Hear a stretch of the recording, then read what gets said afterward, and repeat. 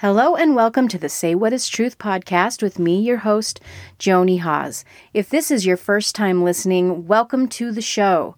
The Say What Is Truth podcast is my chance to speak with everyday, extraordinary people about life's defining moments. And as one Apple Podcasts reviewer said, making humans human again. I debated whether I should split this episode into two parts, but decided not to, and here is why. Even though it is quite long, for those of you who really want to listen to it all at once, I don't want to deny you the chance. And if it's too long for you to listen to in one sitting, that's totally fine. You can split it up as you see fit. But I have never met anyone like my guest this week. Even at over 2 hours long, our interview could have gone on for even longer. He has a story unlike any I have ever heard. Buckle up and get ready for a ride. You're going to love him. His name is Faisal, or as he sometimes says, people call him Face. You're going to be blown away. So just be prepared for that. Such an intense story and such a really, really nice man. I'm so grateful for the opportunity I got to meet with him. If you hear another person chuckling softly in the background, that is my niece, Milena. She is the connection that made it so that I could meet him. And so she was present at the interview. I'm not going to keep on going. Just be prepared. This is an amazing story. And I'm so grateful for the insights and the warmth and understanding that Faisal brought. So without further ado, here's Faisal.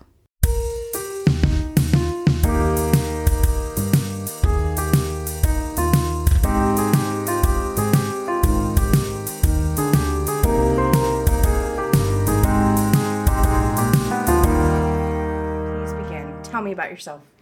Okay, well, I'll introduce myself. My name is Faisal Carlson.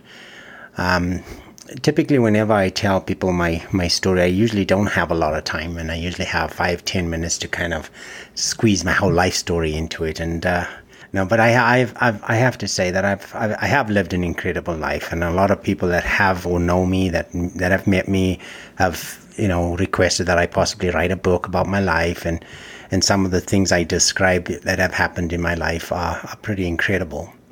But I've always used those as learning opportunities and a way to give back to society, because I've experienced it and I recognize the signs, and I can tell when someone's going through something that I can share something that's relative to what they're going through. And from speaking from experience, it has more clout whenever you're having those conversations. Sure. So, but my beginnings are actually out of Africa. I was born in Rhodesia, which is now Zimbabwe. Okay. And I was raised in that country, but I was given a gift of discernment from a very young age. I have memories from when I was 2 years old, and as vivid as they are. Wow. That happened yesterday. And so for me, a lot of my life is documented and memorized, and pretty significant. And everything that's happened in my life is not by chance. Because by the age of 4, I knew I was different. And to understand the significance of just me as an individual, from my dad's side of the family, my dad was Muslim. My grandfather was Muslim.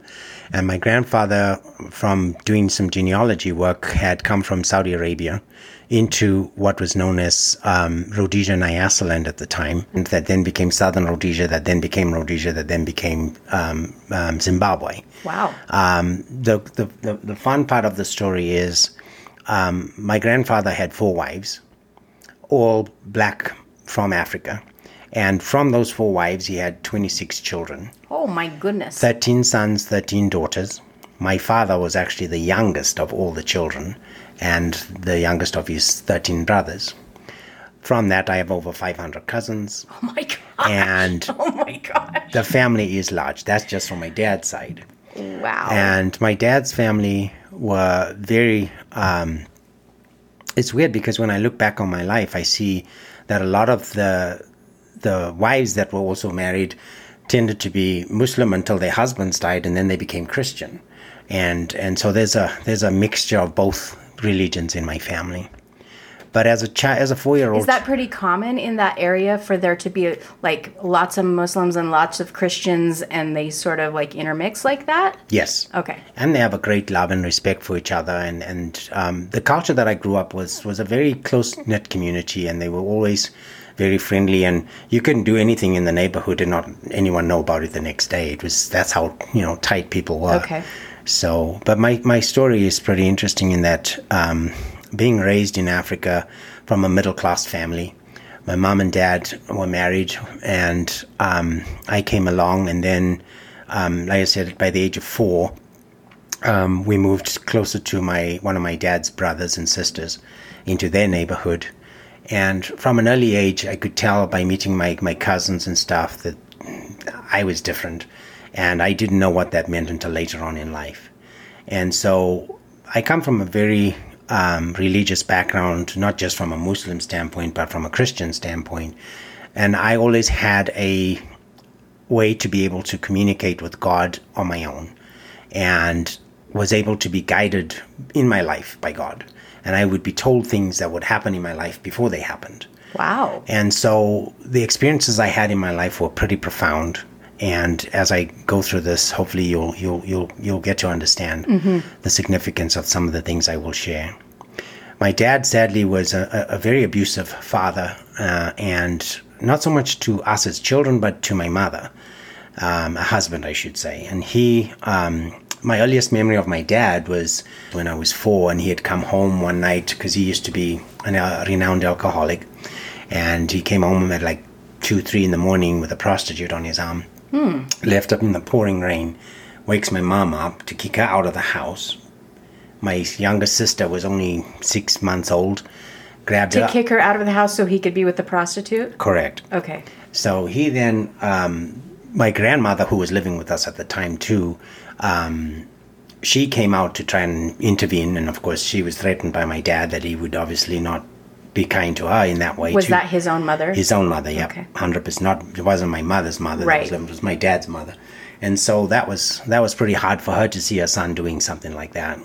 But he was adamant he wanted to have his way. And so my mom, myself, in our pajamas, had to walk in the pouring rain for 5 miles to get to my aunt's house for shelter while he was able to get, his way.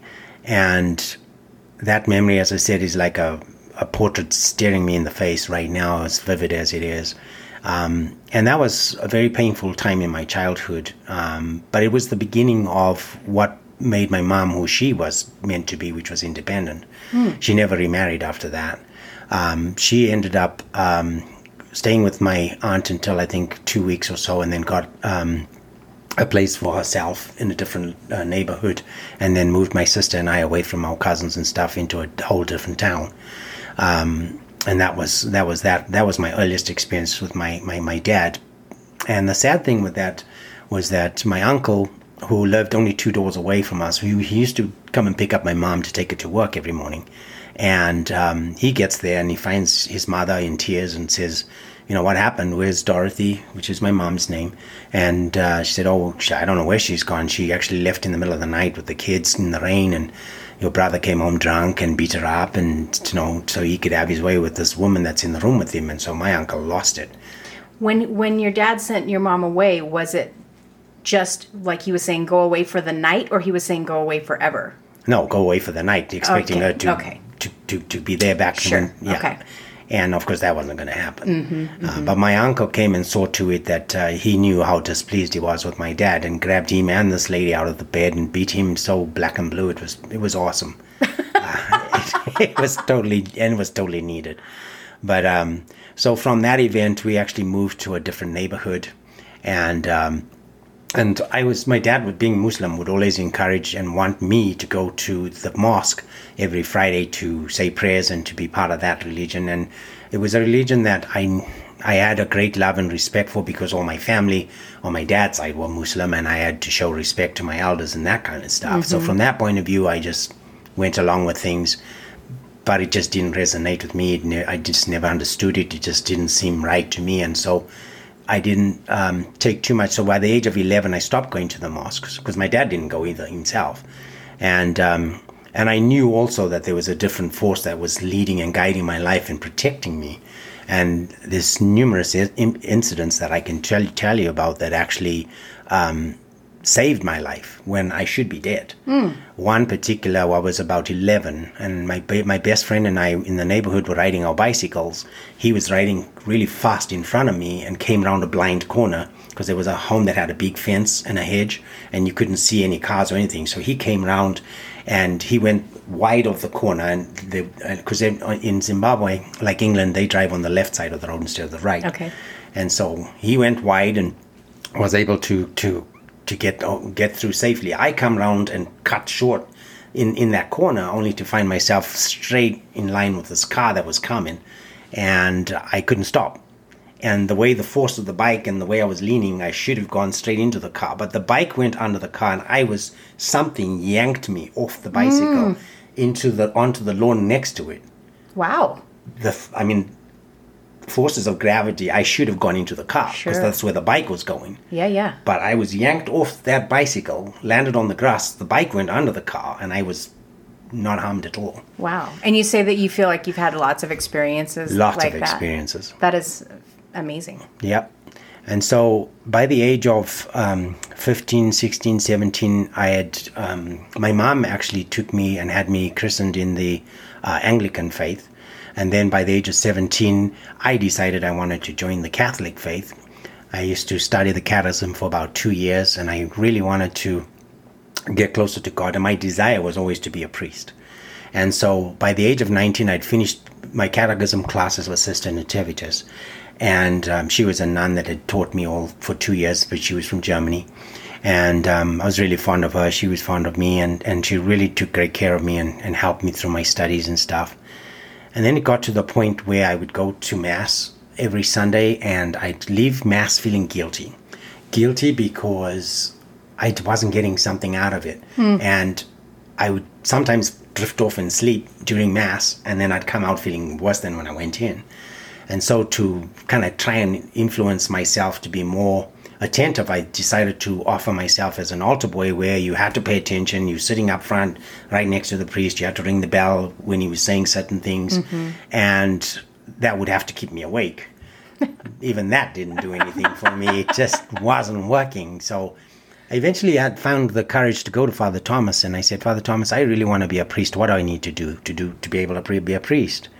And he said, well, unfortunately, you're from a middle-class family. You don't have the finances to be able to put yourself through school and, get the education to be a priest and stuff. And in my naivety, but yet in my young wisdom, I turned to him and I said, well, if Peter was a fisherman and he was an apostle of the Lord, how is it that I need money just to be a priest? Because an apostle and a priest, in my world, there's a big difference. Yeah. So, but he was so offended by my comment. And with that, we kind of parted ways. And so I never went back to the Catholic faith after that. And so with that, my mom's sister was Seventh-day Adventist. And so I went to their faith, and I was really searching for God. And I finally came across baptism by immersion, and I thought, well, that's kind of what I feel is true in the sense of how you should be baptized, rather than having your head sprinkled with water. And I stayed for 2 years, and the people felt great. Something kept telling me that there was something missing. And in the back of my mind, I'd also been told that you're different. Why out of all 500 cousins am I the one that's different? What did that feel like to you? What was it that made you feel different? It scared me because it also meant a greater responsibility. Sure. And when that difference was being shared with me, it meant that I was going to be responsible for the entire family, which was huge on someone so young.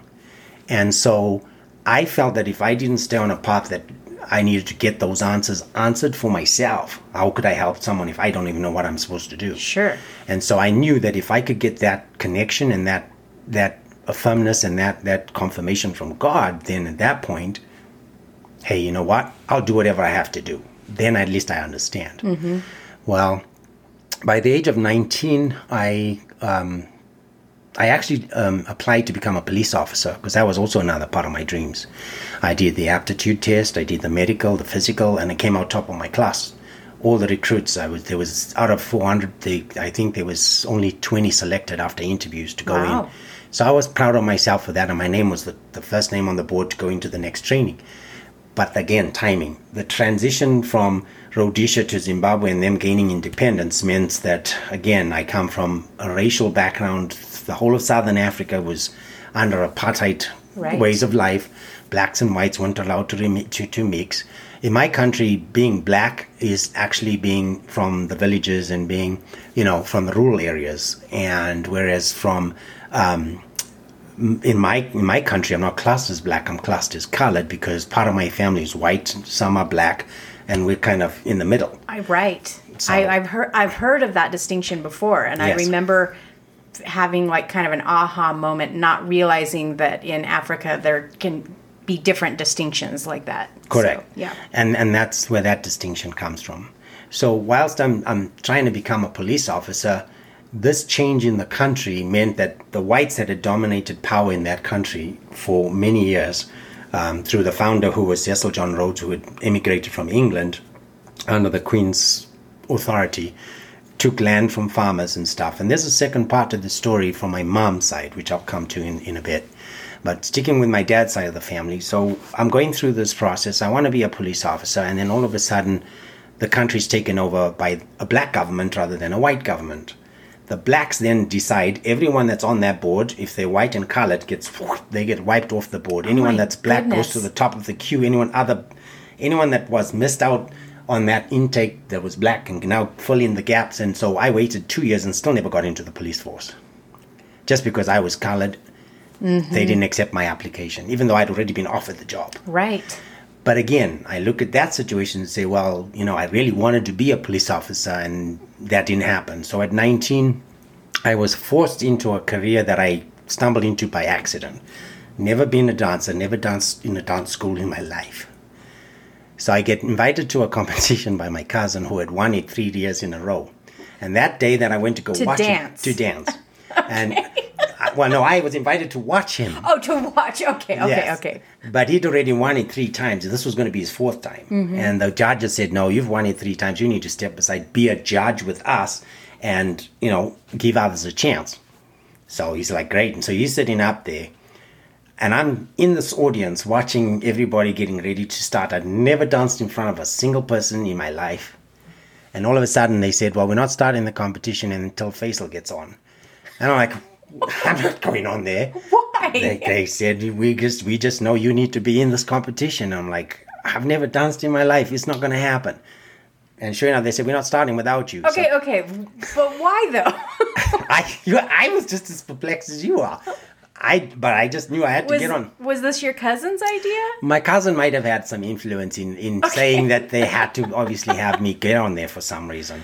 But the way the competition went was they would play different songs. And as they played the songs, you would do whatever you wanted, freestyle.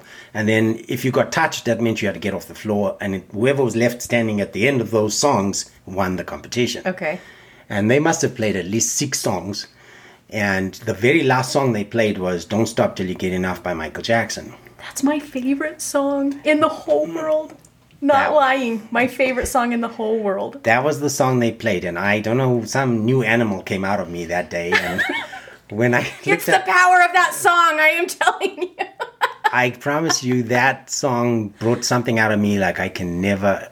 I can still picture that moment. And then all of a sudden, initially there was 3 of us up until that song came on. And by the end of the day, I was the last person standing.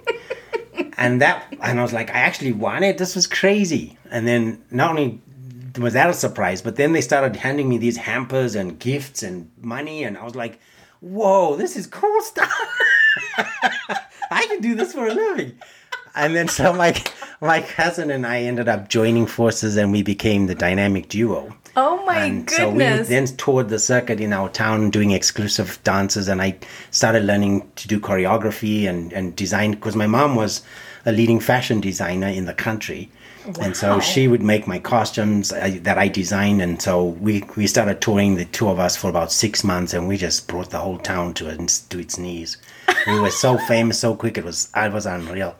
So that was, and so I kept asking myself, so I'm still just shaking my head, like, how does this happen where someone just like calls you out of a crowd and says, this is what you're meant to do. Come do this thing. You're like, what? Okay. And now I'm an overnight superstar. Correct. And that's just how it happened. And the fun part was, I look back at that moment, and that was truly the beginnings of something that had then made me ask that question again. And so I would have conversations myself on my own and talk to the heavens and say, okay, God, is this what you meant, that I'm different? Mm-hmm. That am I different? Is this what you meant, that I'm different to my family? And the answer would come back always, this isn't even a scratch of what is meant to, your future's meant. So when you say the answer, is that a feeling that you got, or were you like? It was a spiritual confirmation. Okay. That what was supposed to happen happened, or must happen, or is still to happen. So you felt very guided in everything that you did. In everything that I did. Okay. As soon as that competition was over and we'd basically managed to make a name for ourselves as the dynamic duo, the next phase of my life changed when breakdancing came out in late 70s, early 80s. And so we then added a third member to our group, and we became Deadly Force, which is now a breakdance group. And we entered the national championships, which we ended up winning. Oh my gosh. And so cool. I actually designed our tracksuits were actually designed out of the American flag. Oh, okay. Because as a child, I have to go back in my life till when I was 6. I was in primary school, and for the first time I watched the movie Pollyanna. Okay. And while watching that movie and I saw the American flag flying, the Spirit told me I would live in that nation. And I was destined to move to that because that was where the promised land was. That was clearly told to me at the age of 6. Wow. And so I didn't know anything at the age of 6.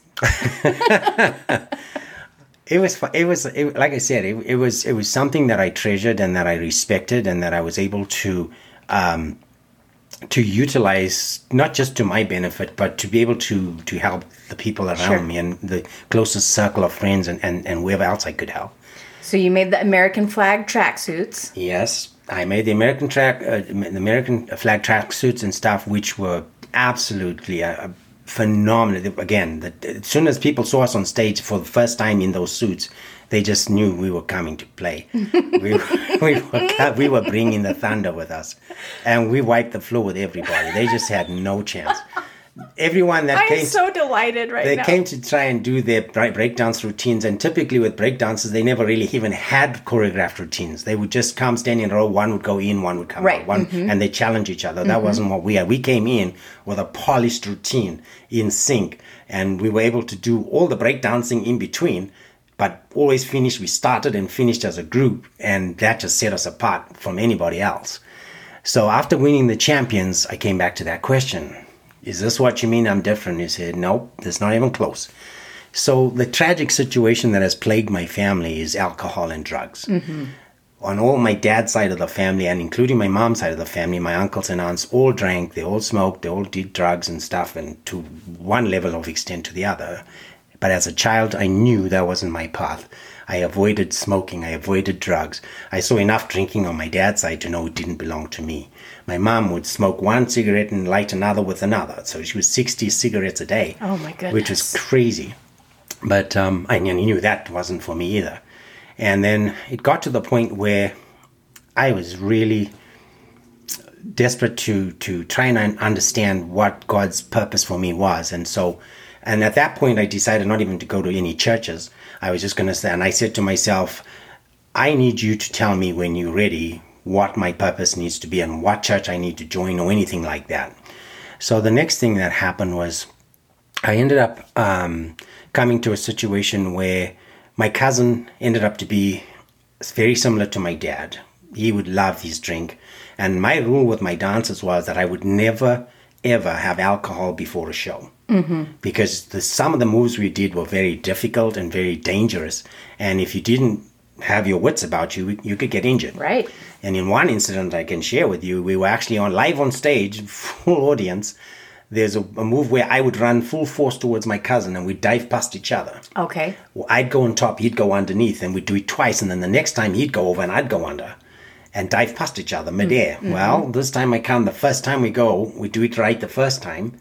But then the second time, instead of him now wanting to do his part, he goes down where I'm going down, and we just hit heads and we knocked ourselves out on stage. Oh my God. Embarrassing. But that was the start of the breakup of our relationship. But then it got worse because then we started touring, not just in our country, but in other countries. And so we went on a tour to Botswana.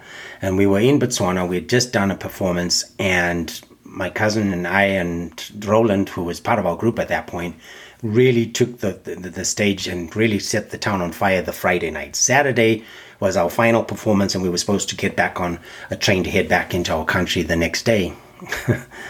Well, Saturday comes, and these two, and Roland was only 17 years old. And sadly for me, he decided to follow my cousin and started wanting to be a drinking situation. And I just didn't want anything to do that. So after shows, I'd collect all costumes, get the music back from the DJs, and go back to my room and call it a night. Mm-hmm. They stayed up all night getting drunk and stuff on the Friday night. Saturday night, they started drinking before the show. I come into the change room. These two are motherlessly drunk. And I said, and we're going to go on stage with you two in that state? Right. I said, I can guarantee you guys tomorrow when I get on that train, you guys are going your own way. I'm going my way. Good luck to you guys. Oh, you would never make it without us, blah, blah. I said, okay, we'll see. What you have to understand is the costumes, the music, the mixing the music, the choreography, teaching them, getting the contracts, phoning. I did everything. Right. And when we got paid, I split the money 3 ways. Mm-hmm. And I said, I want to see you two make it without me, but let's see what happens. Well, that night when we danced was a disaster. And when we caught the train the next day, I left, got home. 2 weeks went by, and they were calling, and I wouldn't answer the phone to them. Mm-hmm. I was done at that point. So then I decided, okay, what do I do now? And they came, and then they actually made a stupid comment to say, well, you know what? We know that you could never make it without us. I said, okay, watch me. And that put fire in my belly, and I was off at that point. The next thing I know, I went and took the crew that came second to us in the dance competition. I had an audition. I brought the strongest dancers out of that into my life. And then Michael Jackson's Thriller came out, the album. Okay. Billie Jean, Thriller, Beat It, all those songs were on the radio, and I just had enough material to now make a whole new show. And so I decided to come up with a show called Jackson Fever.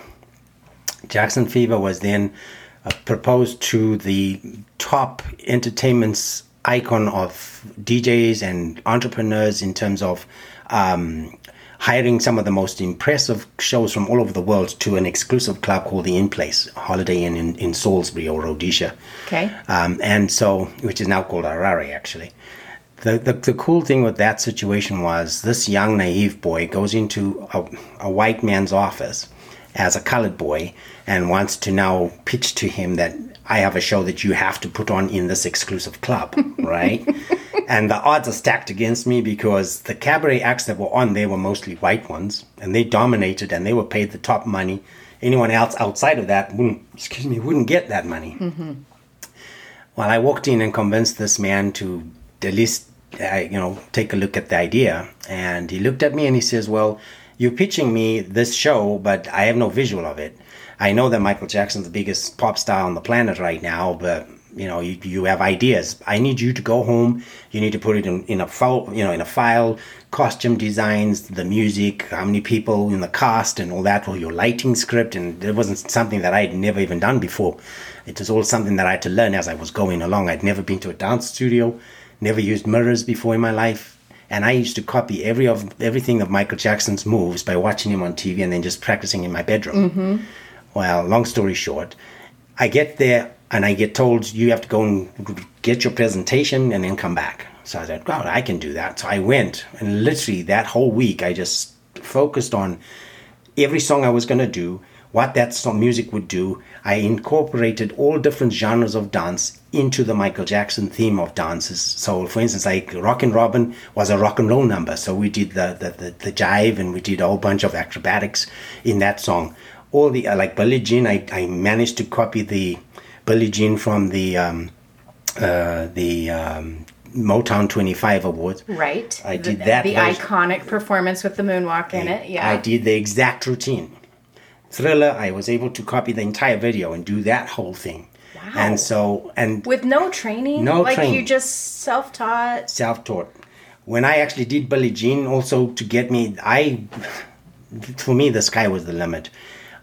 I didn't know what I was going to accomplish with just that performance and that show at the time. I went into his name was Alan Riddell. I went in to meet with Alan Riddell that next day in his office, and his banqueting manager, True, was actually there, and he came and was watching this interview, and I handed him this folder, and he saw the pictures, the costumes, the music, and everything else, and all of a sudden his face just went like this, and he's like, you know what? I think you're onto something here, Faisal, and I think this is a great idea. He says, but I'm nervous. And I said, what's that? He says, well, you're black.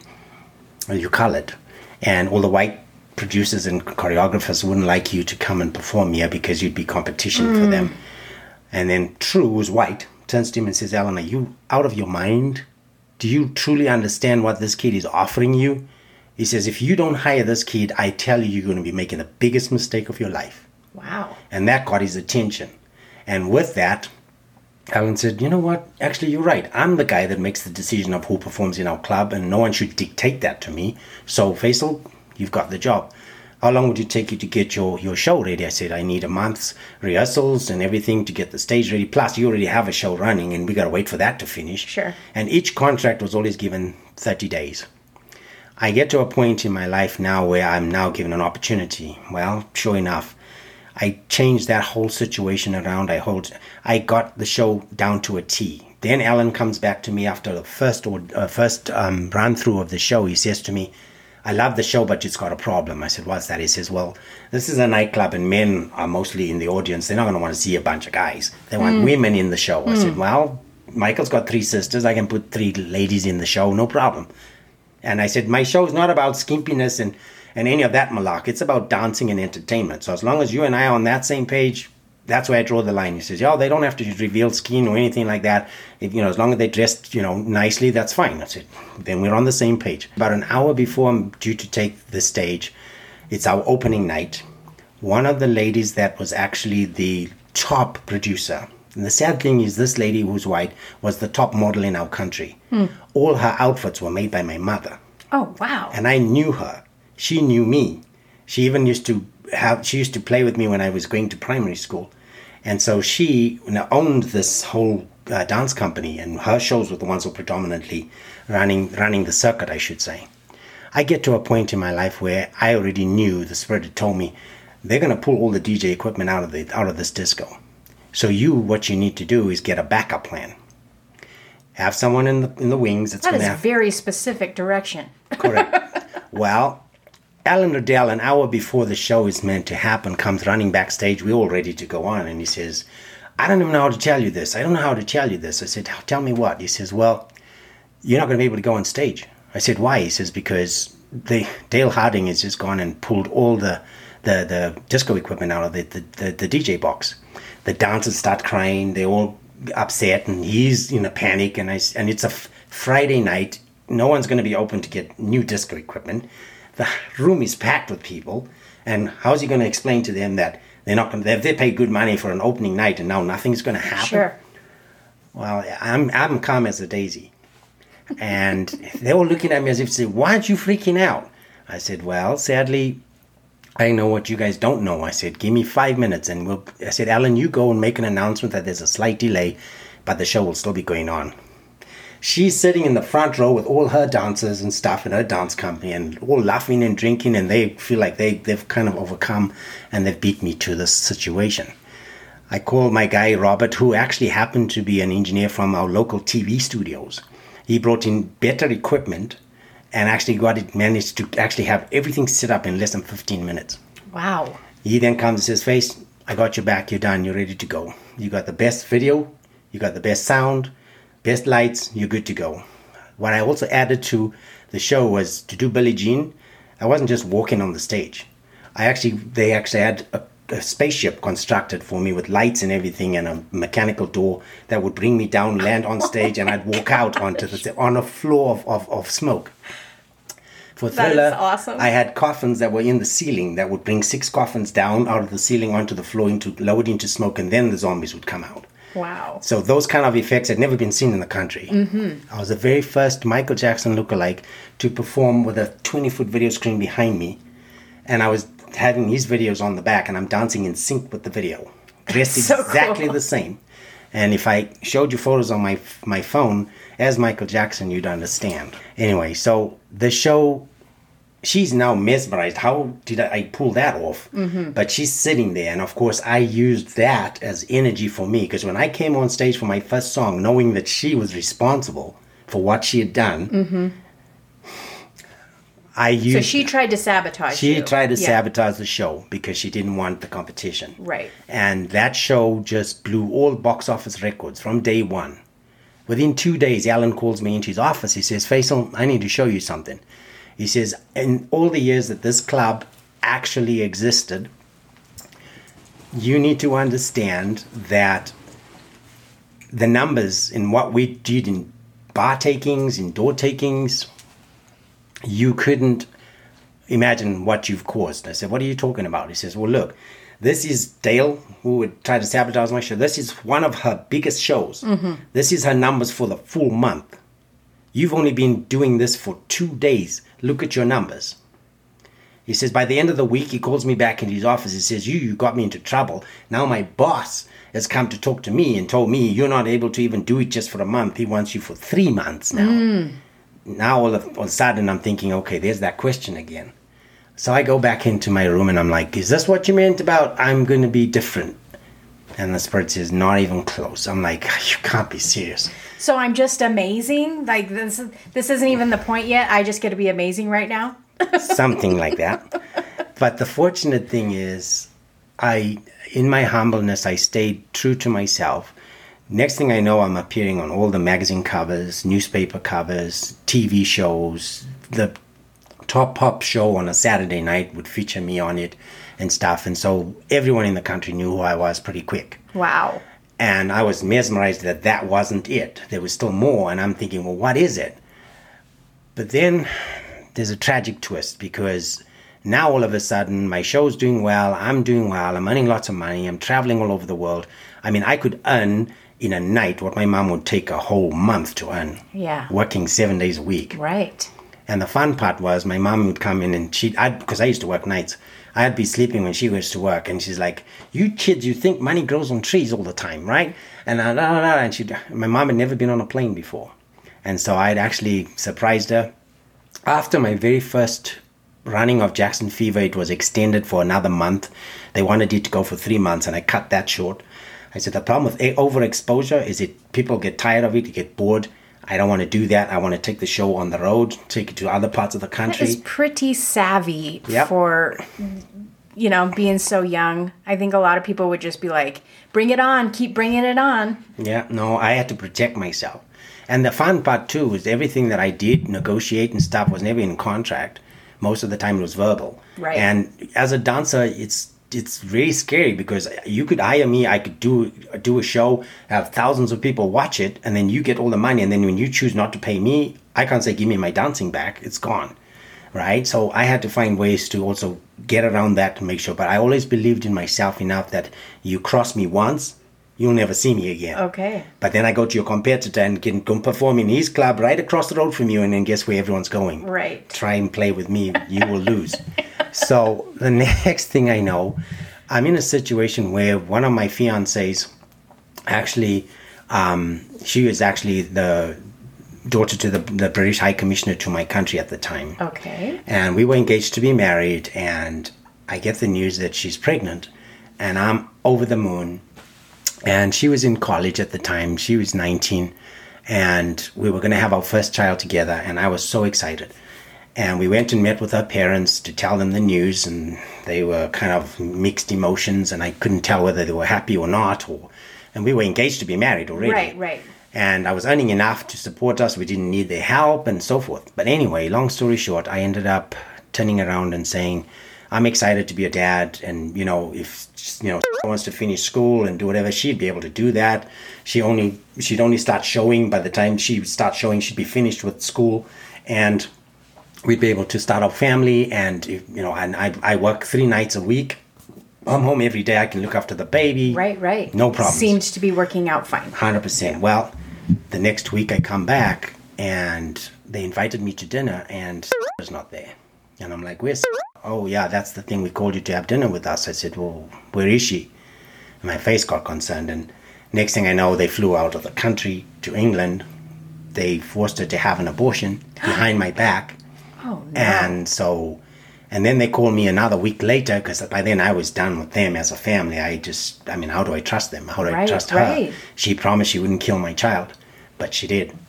And so she's crying. She phoned them to tell them she's not going to get off the plane. Did she want it? Did she want to She have promised the me abortion? she wouldn't do that. She promised me. Yeah. And we were happy together. We were engaged. We were going to get married. Why would you want to get married to me and then kill the child without my permission or without my say-so? Sure. And how do we even have a relationship after that? Yeah. You just can't. Well, as if that wasn't bad enough, she then calls her parents and says, I won't get off the plane that lands bringing me back if he's not there to meet me so I can explain. And her dad, who's the High Commissioner to England in our country, calls, and I'm supposed to just answer the phone, and I'm telling my mom, I have nothing to say to the man. Son, I raised you better. Talk to the man. So I get the phone, and yeah, sure. He says, Face, I know that you're upset and stuff. This child is really in a mess, and she won't get off the plane if you're not there with us. Please, will you come with us? I said, sure. So we get there, I meet them up. We get off the plane. She's crying. She's in my arms. She won't let go. She's shivering. I mean, she had black rings around her eyes. She was a mess. And so go back to her parents' house. I stayed for 3 days straight. This child has cried for 3 days straight because of what had happened. But it got to the point where I knew that there was just nothing more to do in this relationship because of what she had done and the pain I was in at the time. I hadn't even had time to grieve. I was just really angry, and so I didn't know how to kind of wrap this all around. And then the other thing is, I'm asking myself, well, how is this part of the plan? Right. We're supposed to be happy in this planet. Why are we going through this trial? But it was to make me understand there are highs and there are lows in life, and you need to go through all those to understand and how to navigate through them. Well, the next thing I know, I'm making a decision, and I said, as much as I love you, and as much as, I had wanted to have a future with you, this is now gone, and what you did is just not repairable. I don't know if I can ever overcome this. Even if we had another child later on, it's still going to be a problem for me. So the best thing is to cut it clean and just move out.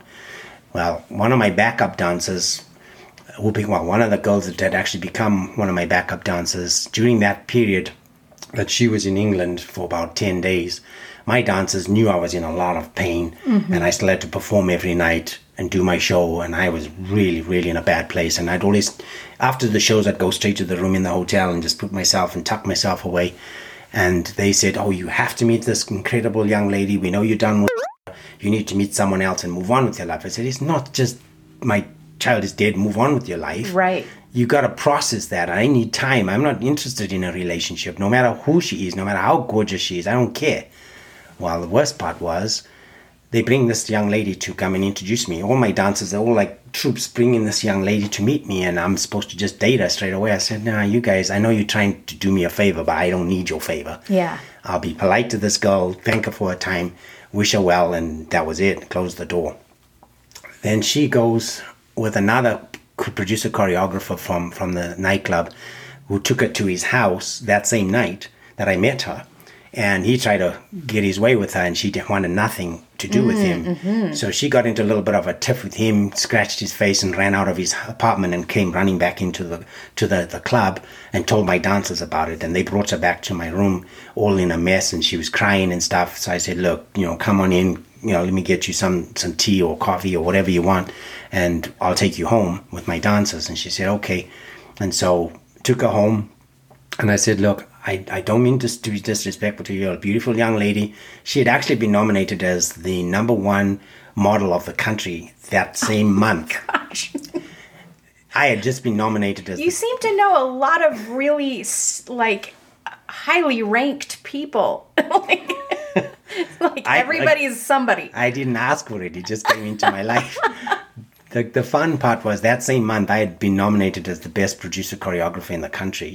And she'd been nominated as the best model in the country. But that wasn't where my head was at. I wasn't interested in any of that. I was just in a really digged up place. And I said to her quite politely, I said, look, it's not that you're not attractive or that wouldn't like to be in a relationship with you. The thing is, it's the timing. Right now, she said, please just know that whenever you're ready, I'll be here. Just call whenever you want, and I'll wait. Wow. Said, okay, fine. That's great.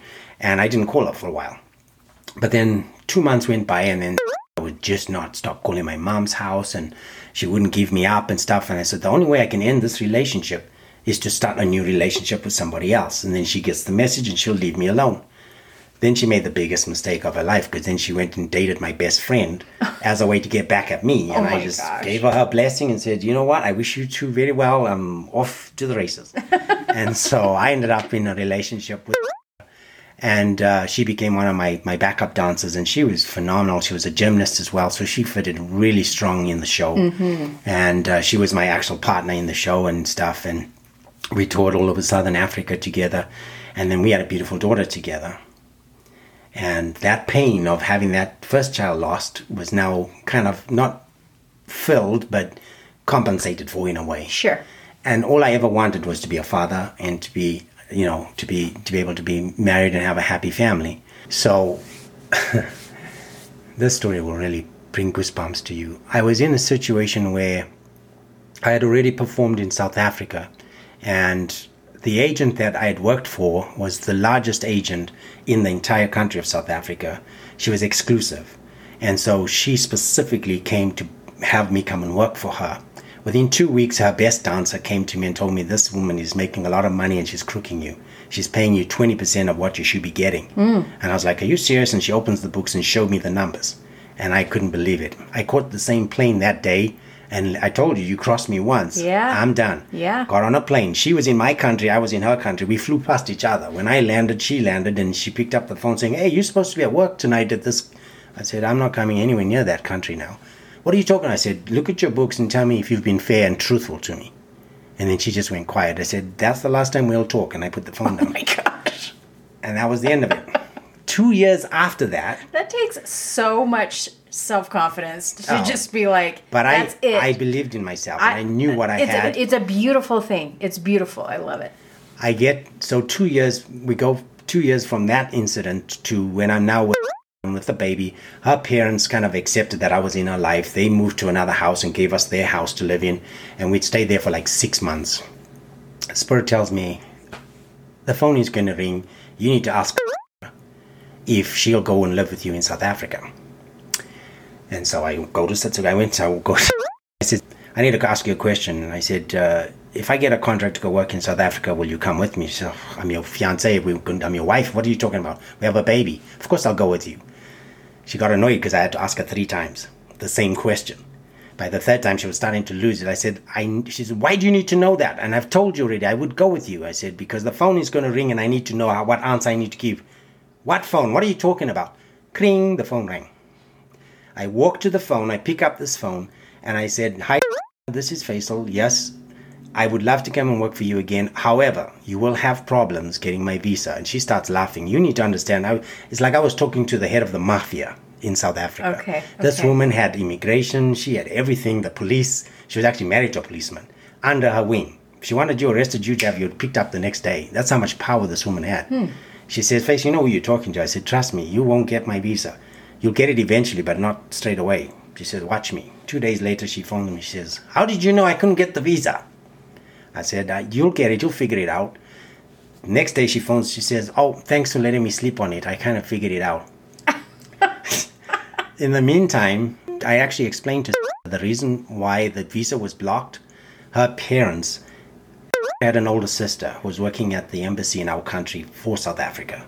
They had me blacklisted in South Africa, so I could never get a work permit to go and work there. So then we come back from so then they were so upset that and honestly, by the time I got to South Africa with my show, my agent figured out that if she got me a visa to go to Namibia first, Namibia is part of South Africa and has no borders. Okay. They can fly me to Namibia, and the South African consulate had no right to stop my visa. Mm-hmm. They'd have to issue it. So they issued my visa. I got into Namibia on a work permit. I was able to work there for 2 days and then just drive into South Africa. Now I was in South Africa and they couldn't touch me. Yeah. And that's how I got into South Africa. But then the forces that be came with their parents to have me arrested. So what they didn't realize was that the head of immigration was a white lady that was my biggest fan at my Michael Jackson show. Oh my gosh. So they try to have me arrested. I get a phone call from this immigration attorney, and lady, and she phoned. She said, "Face, you better get to my office right now. The cops are on their way to pick you up." She said, "Don't even pack a bag. Just get the baby in the car and come to my office. You'll be fine here." I get to her office. She picks up the radio and she says, "You know what, guys? You don't have to pick him up. He's here. He's going to leave on his own accord." She says, "Face, you don't have to leave. I know you're scared. I can fix this for you if you trust me." I said, "I'm not playing this game. I have a wife and a kid to think about." Mm-hmm. South Africa is not the only country I can dance in. Sure. I can go work as Michael Jackson in any country I want. So trust me, I'm done. If that's the hospitality I get for being here, for being the color that I am, I'm out. Right. And so I flew back. We got back to Zimbabwe. And when we were there for about 2 weeks, I said to we're actually going to be going next week to somewhere that has lots of water. And she's like, "What are you talking about now?" Kring, kring, the phone rings. I pick up the phone. This guy, I've never met this guy before. "Faisal, I've heard about your show. I really want to hire you. I got this big contract. Would you come and work for me?" I'm like, "Where is it?" She said, "Malawi." I'm like, "Okay." Lake Malawi is one of the biggest lakes in Africa. Mm-hmm. So we went and worked there for 3 months. And I'm at the height of my career. I'm loving life. I'm with the woman of my dreams. I have a beautiful daughter. Nothing can go wrong. Well, a bit too soon. Problem is... How old are you at this point? I'm 23. Okay. And my fiance is 20. Okay. And we're going to get married. And next thing I know, my daughter gets kidnapped by her grandparents. Oh my. They actually took my daughter and moved her to Mozambique to family and left her there for 4 years, and I couldn't find her anywhere. Oh my gosh. So are you still with she can't find her anywhere either? That was what led me to what I call point zero in my life. And I'll come back to that. Okay. I'm in a situation where I actually have a problem because comes home one night with a white friend that she hadn't seen for 4 years from high school. And she says, "Oh, could you mind if I go out with my friends?" And I said, "Go ahead, please, have fun." She turns around and says, they go out, but she was supposed to come home at 11 at night. I'm at home with my daughter. She's asleep. Turns out that she's actually gone out with her friends and she doesn't come back till 3 in the morning. Mm-hmm. No, it was 5 in the morning. And I'm worried out of my mind thinking she's supposed to be at 11, but she comes home, she's picking up clothes to go back out. Not even, sorry, I said, "What the heck's going on?" "Oh, we decided we're going to go swimming." I said, "Go swimming? You went swimming at 4 o'clock and you don't come back until silly hours of the morning and now you're going swimming again?" Yeah. "And then where were you all night?" "Oh, well, we decided to have a barbecue and then we decided to go to this club and we had fun and I borrowed her clothes and we had a great time and we got plans to go to this. Do you mind if I can go one more time?" I said, "You know what? Go ahead, have fun." Again, the whole night. By the next morning she came home, I actually had my bags packed. Oh my God. I said, "I'm not playing this silly way." I said, "If you're embarrassed as my fiance to take me and your baby to go meet with your friends, yeah, you didn't invite us along. Yeah, that tells me all I need to know. So if that's where your head's at and that's what you want, have at it." She starts crying. "Oh no, that's not what this is. I am just confused." And blah. I said, "No, there's no confusion for me. I've lived with this prejudice all my life. And you're the last person I would expect that from. So if that's what you want to do, have at it." So I packed my bags and I left. And during that whole process, my daughter I moved to my sister's house, who wasn't too far away from my daughter, so I could at least see her. And so then I did a farewell concert for my daughter, which was a hour-and-a-half concert. It was Jackson Fever 1, 2, and 3, all in one night. And how old was your daughter at this My daughter was 18 months old. Okay. She got taken and never saw again. She'd been missing for 27 years. What? Yeah. You're telling me you literally have never seen her again? Oh, I found her 3 years ago. Okay, Yeah, but okay. That kind of blew my top a little bit. From that circumstance, I basically got to what I call point zero in my life. This is now where I fell on my knees, tears rolling down my face, and I said to God, what is this all about? I need answers, and I need them now. I'm not playing this game anymore of wasting time waiting for you to tell me what the purpose of life is. Where did I come from? I know I came from you, so why am I on this earth? And if I am on this earth, where am I going to go to? I need to know. Mm-hmm. It was a New Year's Eve of 1989 going into 1990 when the New Year's Eve was happening. I'm on my knees 30 minutes before fireworks start going off outside. My dancers had wanted me to go with them. I had a whole new set of dancers in Europe, and I was traveling, and I'd actually been invited to be the number one Michael Jackson lookalike in the world, performing at Disney World in Japan.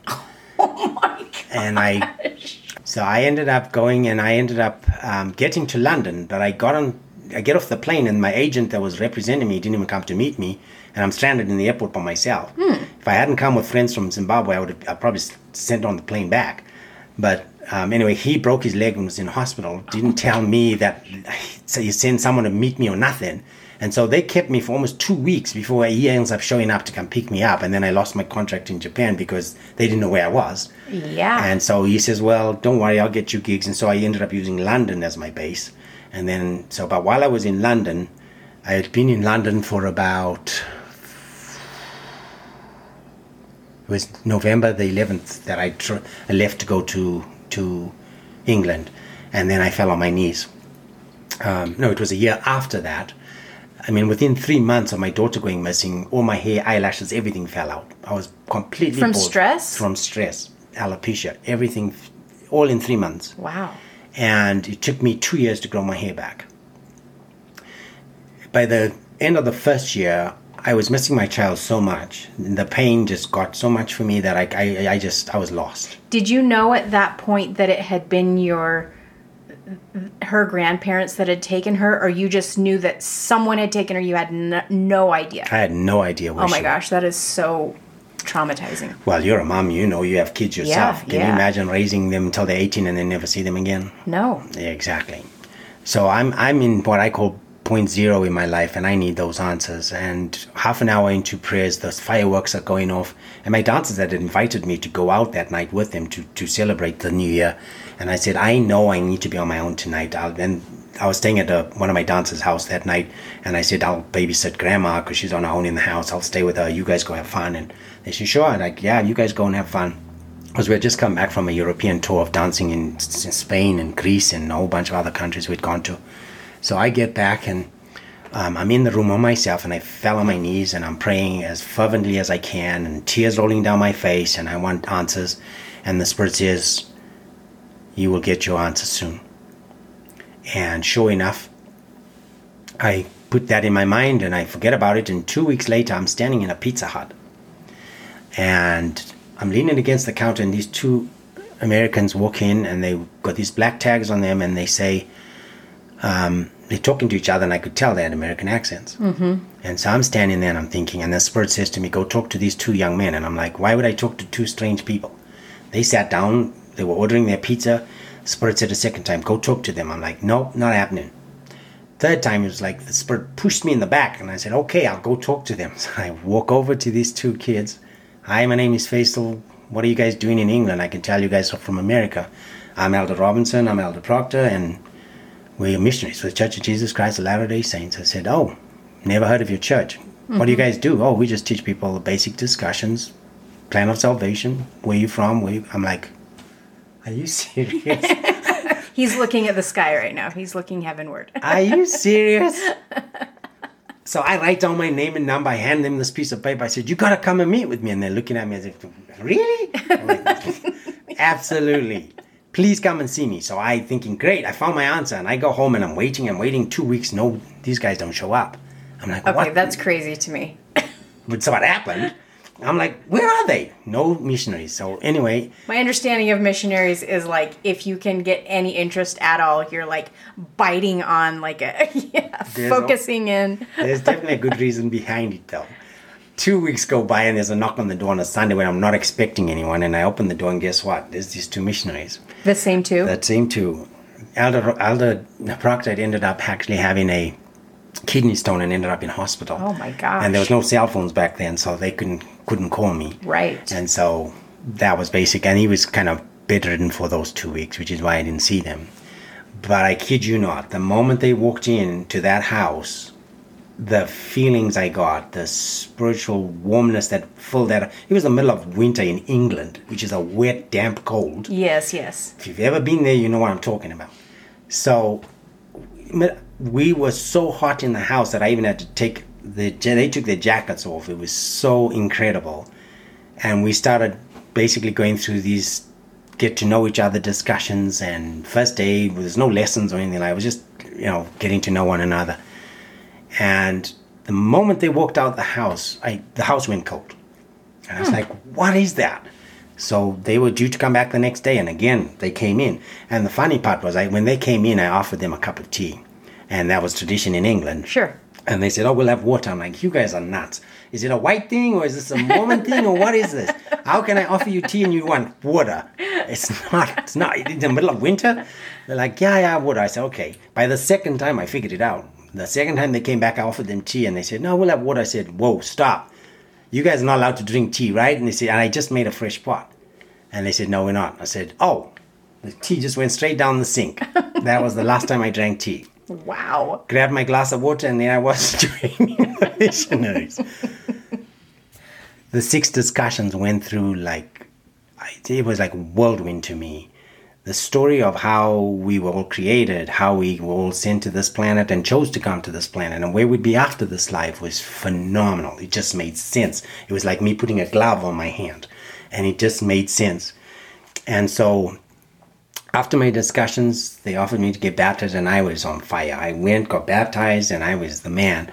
And first fast and testimony meeting I go and I'm sitting between the 2 elders in the back pew, either one flanking me.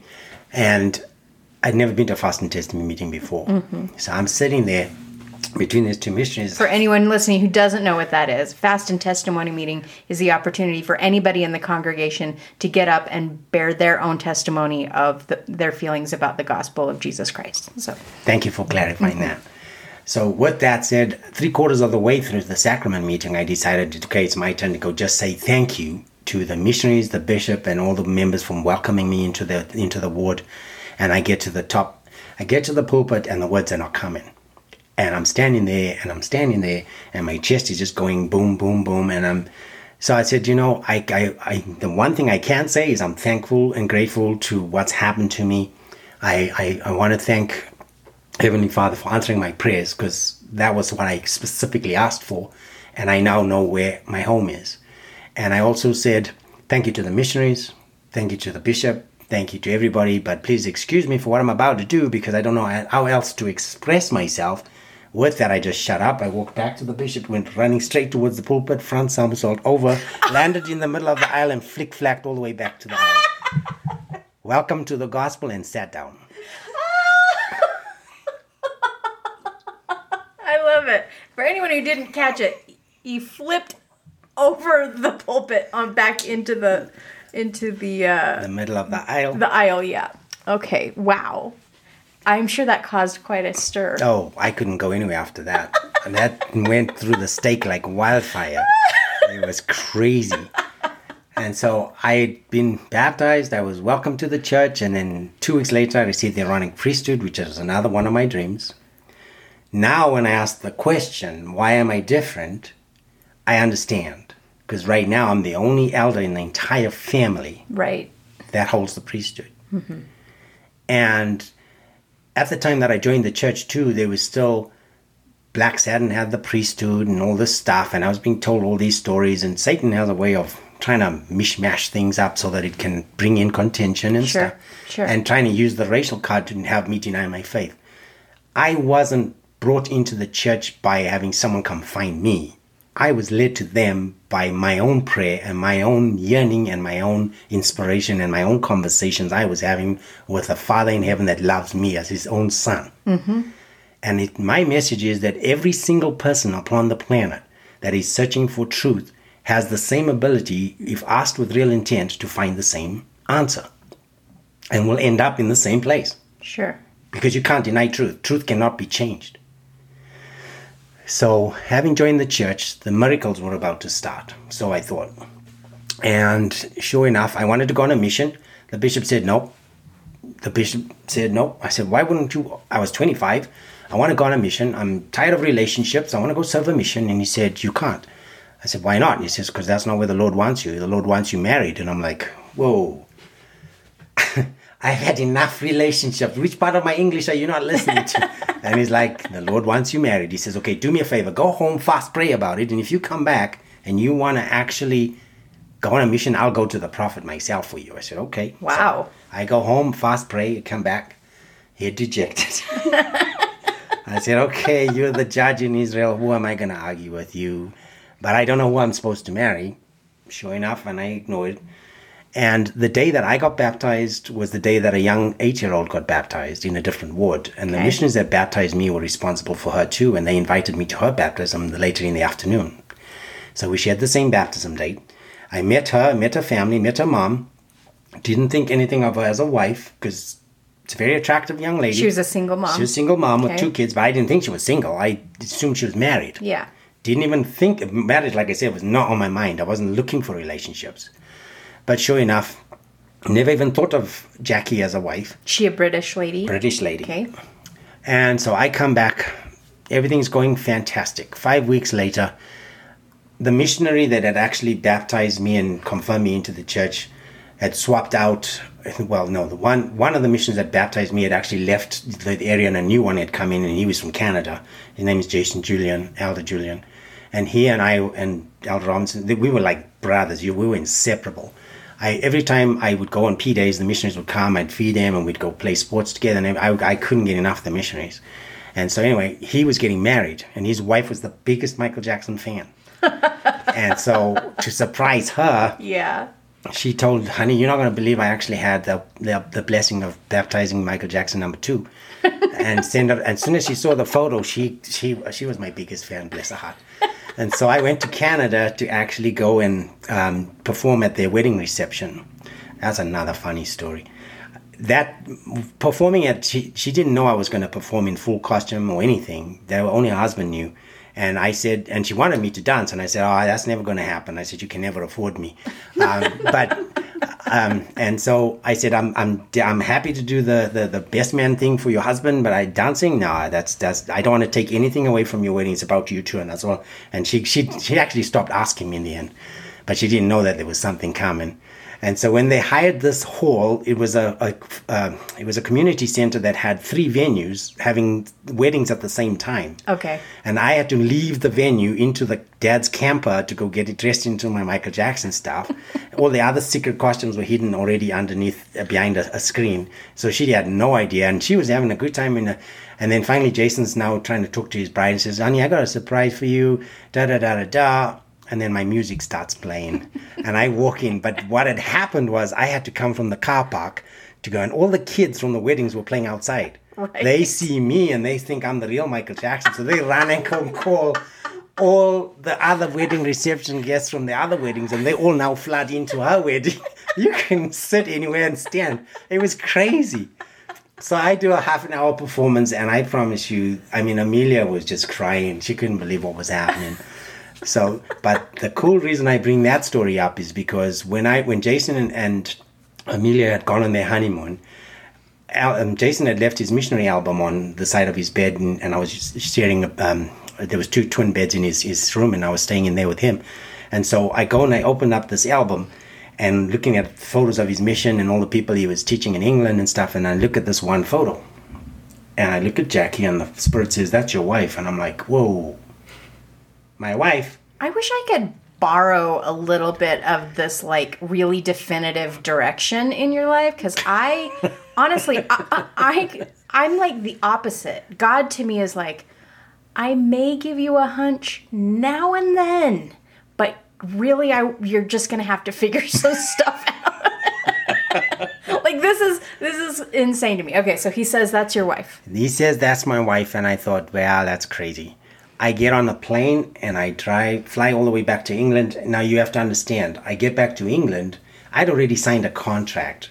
I was only going to be in England for 4 days.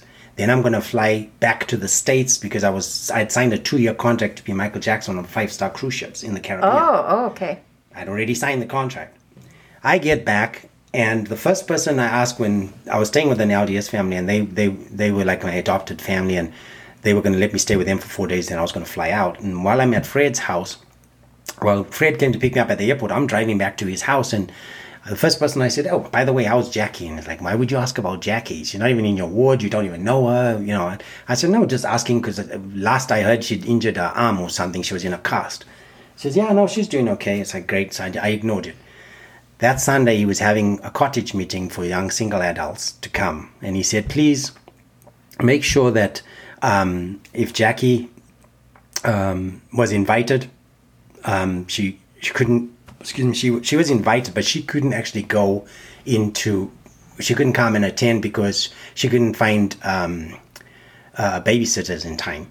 And so when I was invited, I said I couldn't because I'd already committed to go out with the missionaries on a joint teach with some investigators. And so I ended up leaving the house, catching a train, meeting the missionaries, which turned out to be all the appointments, 3 of them canceled on the same night. Okay. So I thought, well, I'll just catch the train back. I get back and I'm walking in. Fred's leaving. I said, where are you going? He says, oh, I'm going to pick up Jackie. She actually managed to get a babysitter last minute. She's coming to this fireside thing. He picks her up, comes back. There's me, her, and his daughter, Catherine. There was 16 other adults that were invited. None of them showed up. There was just the 3 of us. So it was basically like a date.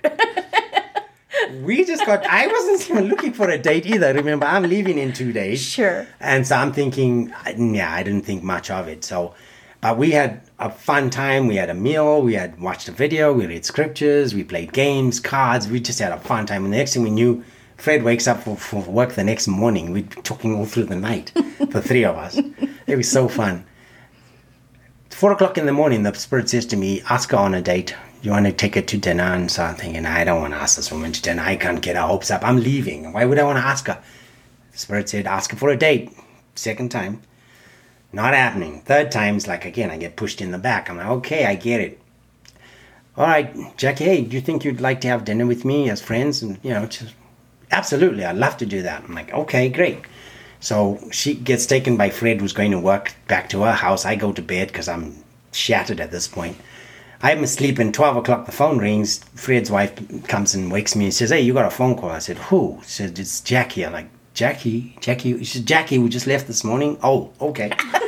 I get up. That Jackie. That Jackie. Hi, Jack, what's up? Oh, yeah, well, I figured because you're leaving in a couple of days, rather than wait till dinner, why don't you come and have lunch, and then I'll make dinner for you at my house. I'm like, oh, sure. Well, let me have a shower first, and then I'll meet you and catch the train. That same day, I said, Jackie, I know this might scare you, but when I was in Canada, something said that there's something meant to happen. She says, I already know what you're going to ask me. She says, but I can't say yes until I have you meet my kids. I said, that's why I actually invited you to dinner, to meet my kids. So had she felt the same thing? Yeah, exactly. I get to our house that day. The kids, remember my somersault, the steak, Michael Jackson, marrying my mom, they were all on board before I even met me. And so she says, well, that was easy, wasn't it? It's just the introduction I had to make. We were married within 5 weeks. Oh, my goodness. 2 weeks later, we found out why. The night before we actually got married, she found a lump in her breast, and it was terminal. At the time, we didn't know. And she cried, and I was saying, why would you be so upset? And we haven't even had a biopsy done. You're so distraught. Where's your faith? You're not going anywhere. I just married you. You're not going to leave my life. It's not going to happen. I won't let it because I know who God is, kind of thing, attitude and all that. Like, I'm in control of that situation. But sure enough, 2 weeks later, we found out the results come back, and it's the worst cancer possible. Unbeknown to me, prior to marrying her, she had just lost her dad the year before. He was a cab driver in England, complained of back pain, went to the doctors after months of ignoring it. Finally goes to the doctor, and the doctor says, sorry, I can't help you. You need to go straight to the hospital. And I don't think you're going to have good news when you get there. And he's like, what? And so he gets there, and they wouldn't even let him go home. He was basically told he had the worst cancer, and they put him straight on chemo and radiotherapy and stuff. He was dead in 2 weeks. Yep. And so she was by his bedside when he passed, and it was the worst cancer that eats you from the inside out. Oh, and it was, so the cancer diagnosis for her was extra heavy. Correct. Yeah. And she knew what was coming her way too. Yeah. Same cancer. Oh my gosh. And it was started in the breast, and they had to even remove that one breast about 2-3 months after. And they said we'd never have kids. And by the time we found out that she had cancer, she was already pregnant as well. So we had to have a termination, which just devastated her and devastated me. Yeah. And sadly, we gave her a priesthood blessing, and the doctor, I almost punched him because he walked in and he said, I'm really sorry to bear bad news, but you'll be dead in 2 years, and just walked out. Okay. And so with that news, she was just a mess. Yeah. I was a mess. Anyone would be. Yep. And so with that news, we went home, and Jackie didn't live 2 years. Jackie lived 6.5 years. Oh. Before she passed away in my arms. Wow. She wasn't supposed to have a kid, but she had my son, who now drives tanks for the U.S. military. Wow. When he was born, we were all arguing about what names to give the child. I wasn't supposed to choose Michael for the Michael Jackson thing. Right. We came up with John because our dad's name was John. We came out with all kinds of names, and every time the Spirit said, that's not his name. Jackie's lying in bed. She's in pain. The nurse comes to change her dressings and stuff and says, hey, my two adopted daughters, or they actually sealed to me now, they were standing next to me at the bed, and the nurse comes and says, you guys have to choose a name to put on the documents. As soon as I'm done with Jackie, we need to put a name. I'm like, well, thanks for the timing. We can't just rush a name. Yeah. But she says, I want a name. And I'm like, okay. And so Jackie says, well, I'll try my best to do the same. And then she's behind this curtain. We're standing in a huddle, the three of us, and we're going through these names, and then there's just a silence. And then the Spirit says, his name's Michael, after Adam, the archangel. Mm. And I'm like, his name is Michael. Rachel looks at Claire. His name is Michael. Claire looks at me. His name is Michael. After Adam. Is this in England? This is in England. Okay. And we said, that's his name. And then we turn around, and then we open the curtains, and Jackie's crying. And I said, do I need to get the nurse again? She says, no. I'm crying because I know what you guys know. What's that? His name is Michael. And that's how he got his name. Wow. So after Jackie died, I was on my own for 2 years with Michael. And then I married a return missionary by looking at a photograph. The Spirit said, this is your wife. So you had Michael, and then, so you were raising Michael and also her daughters that she already had? I was initially, but within 2 weeks of her death, her family came, wanted me to sell the house and give all the money to the girls and not worry about Michael. I mean, again, it was just, and again, drugs and alcohol played a huge factor in that. And I mean, my daughters were my daughters. Yeah, yeah. When their mom died, I promised that I would look after them, and that was my intent. So I set up a trust for them. I sold the house. I put money in the bank for them for when they turned 18, they'll have their money to get them started in life. Took Michael, and we moved to a different town because I couldn't be around drugs and stuff for Michael. So was she that? Were those two girls then raised by your wife's family? After that, yes. Yeah. They're happily married and have their own kids now, and live in London, and they're happy, and that's good. But after I lost my first wife and I was with Michael, I was actually on a website, excuse me, where I found a young lady that had reached out to me, and I had no intentions of going to Russia or anywhere in that nature. I was actually, as a child, was told I need to come to America, and that was my intent. Right. But marrying Jackie, we were already coming to America. In fact, we got a contract that I was going to work on the 5-star cruise ships. They even offered to take her and the kids with me on the 5-star cruise ship, but then her cancer came back.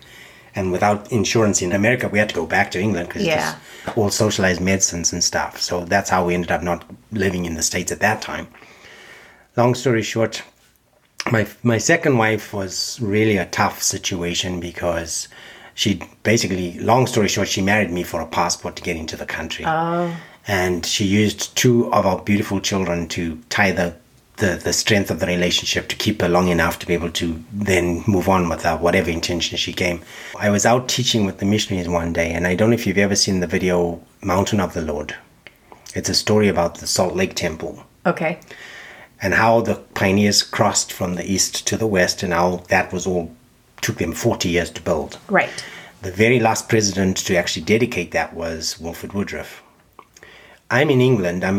Teach with the missionaries, and we're teaching an Indian family, and we show them this video. And there's a scene in that video where President Woodruff is with his grandkids, and they come and interrupt his interview with a newspaper reporter the night before the temple's about to be dedicated. Mm-hmm. And the kids interrupt the meeting to ask their grandpa if they can say goodnight prayers with him. And sure, while that prayer is happening, the Spirit tells me, you're going to marry one of his descendants.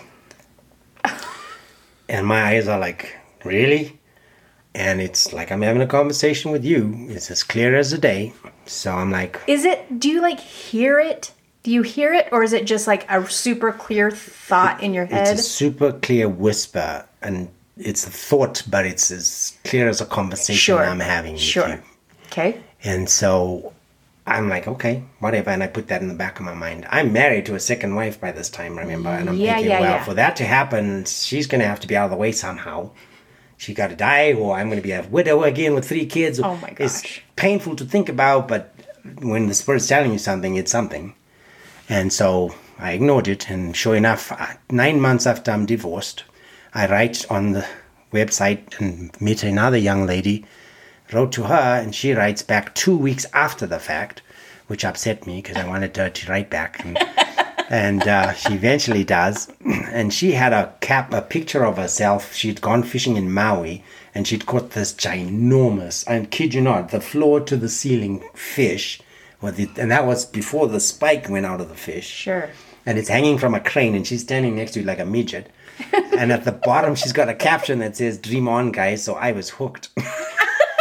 I had to write to this child. And so she finally writes back, and I get home from work, and I'm so excited. And sure enough, we get writing to each other. And I think it was my 3rd email. I said, hey, by the way, are you by any chance related to you-know-who? I didn't say the name. Mm-hmm. She writes back. She says, yeah, I'm his great-great-granddaughter. I'm like, ding. I already know what that means.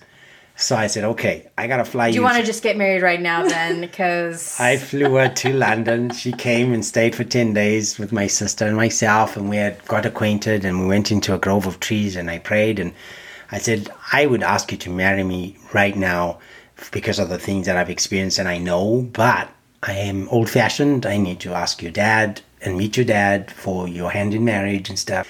But we ended up figuring that out. So she flew back, and then I came... So she's from Utah. From Utah, okay. Yeah, and so I came over in March to celebrate my birthday and met her. What year is this by now? This was 2007. Okay. Yeah. And so I get to come and meet her family, her dad, and her dad said, you're never going to go to England and marry some guy that I don't know. Over my dead body, he said. She said, well, Dad, unfortunately, if I have to carry you dead or alive, you come in. So... But, I had to come to this dad. Well, once he met me, he just absolutely fell in love with me. Her mom also was just incredible. And I say was because we just lost both of them recently. Yeah, and we kind of looked after them for like 13 years. And it's just been an amazing family. And so when I came and met her family, we actually had celebrated my birthday. And all the missionaries that had served in England were still in touch with me. So we had a surprise party, but planned surprise party for me on my birthday, and they all showed up, and then I had planned to perform a little bit of my Michael Jackson show for all the missionaries, and because they all wanted to see me dance live, and so I brought some costumes and everything in full makeup and did a little performance for them and her family. And but then she blew me away, because after I did that, she had hired these retired veterans to actually come march into the wall playing while she sang the national anthem. And this was because I was immigrating here. Right. And they actually did the folding of the flag ceremony for me and presented it to me that day to say, this is for us welcoming you to our country. And I was a mess. I fell on my knees right there, and then I said, "This is the woman of my dreams. Would you marry me?" from the stage. Oh my gosh! And so you definitely have a flair for theatrics. Like I'm picking this up. Not intentionally. So that's how Susan and I got engaged, and we were married in the Salt Lake Temple and sealed, and we went on a 14-day 5-star cruise for our honeymoon, and again, just miracles after miracles after miracles. And at this conjecture, I without wanting to not pay due respect to my mom, who was a huge hero in my life, I needed to also focus a little bit upon that side of my family, because my mom, when I was young, told me that I was part of a royal family, and I never believed her. And when you talk about blacks in the community where they live in villages and they don't have records and they don't keep records, how are you supposed to keep records of genealogy? Mm-hmm. And how do I find kings from that kind of situation? Well, about 5 years ago, I was at my in-laws' house, and some friends had actually asked to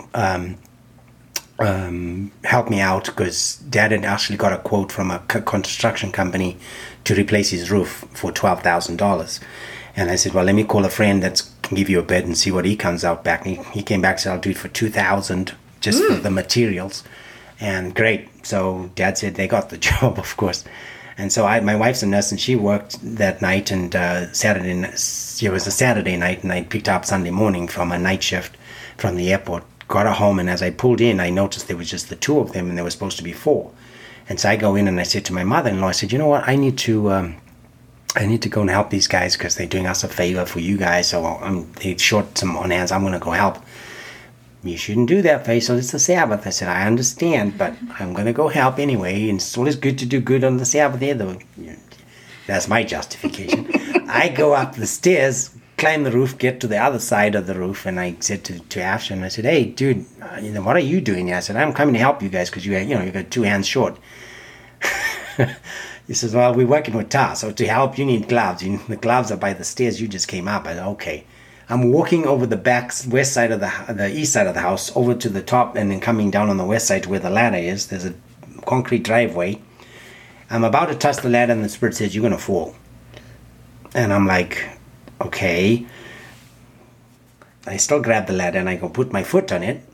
And sure enough, the ladder goes. And as it goes, it snags my foot, yanks me off balance, turns me upside down, and sends me to the concrete head first. Oh my gosh.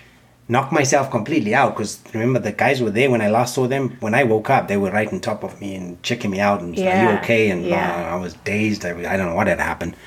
Couldn't move, and they less than 2 inches from my head, there was one of those tack nails with 3-inch nails right on my head. Oh my gosh. So they removed that, and then my wife's mad at them because they lifted me and moved me onto the grass so I'd be comfortable. And in that grass, there was lots of tacks, and I'm getting pricked in my back. It's not nice.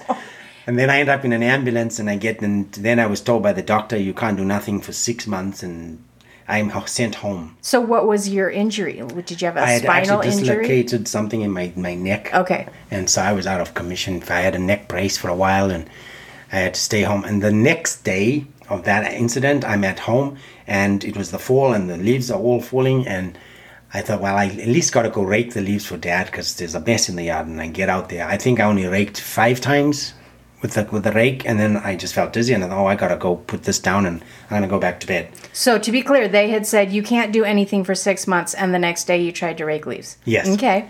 I then get to bed, but guess what? I didn't wake up for 48 hours.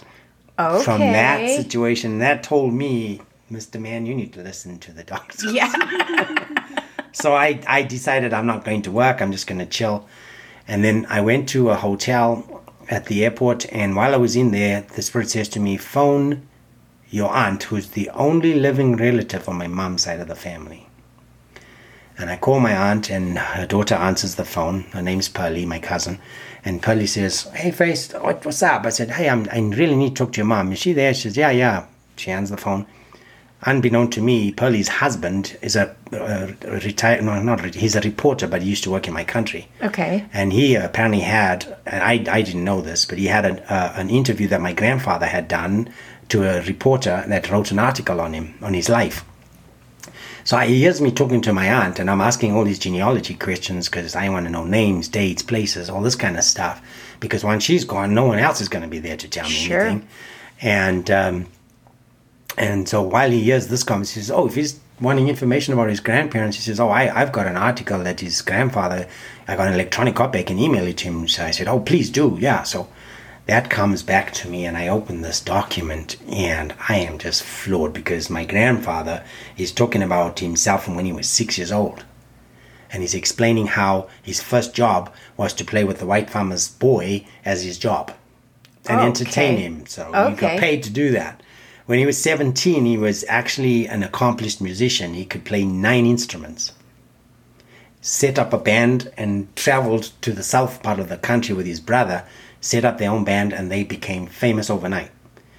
So much so that they were so popular that they only performed for white audiences at the biggest venues within that town.